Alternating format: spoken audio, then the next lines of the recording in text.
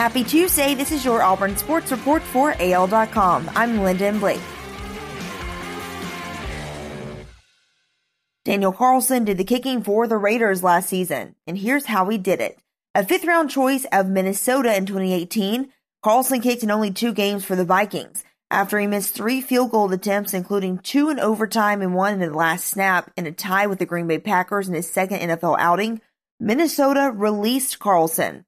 Picked up by Oakland 6 games into the 2018 season, Carlson made 16 of 17 field goal attempts, including his final 15 and all 18 of his extra point kicks the rest of his way for the Raiders.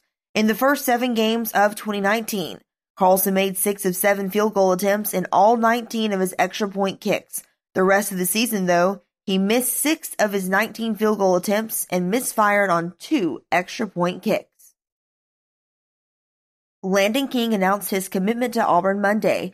King, who's part of the class of 2021, comes from Humble, Texas. He is ranked the 102nd best player in Texas and the 30th best tight end in the country.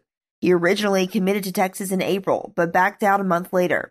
King joins 3 other 2021 recruits from Texas, as well as Auburn cornerback Marco Damio, who grew up in Humble before relocating after Hurricane Harvey.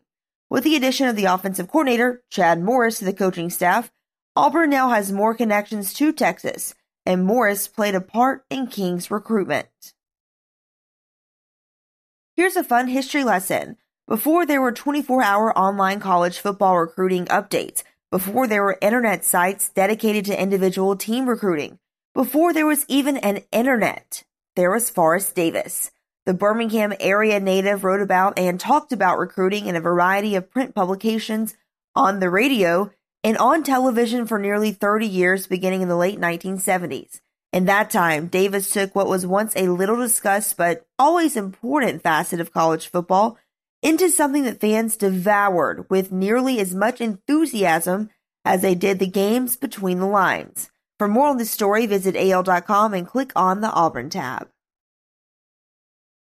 The wins were amazing. Getting the Iron Bowl to Auburn was amazing. But what really helped sell the Auburn heart on Pat Dye was the access. Thanks to television, Dye was the first coach that Auburn fans felt like they truly knew.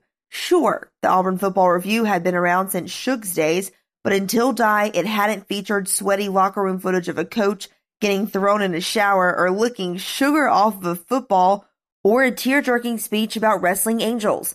And then there were the commercials. Lord, the commercials.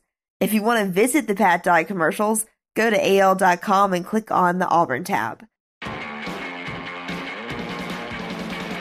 That's your Auburn Sports Report for AL.com. Have a great day. I'm Lyndon Blake.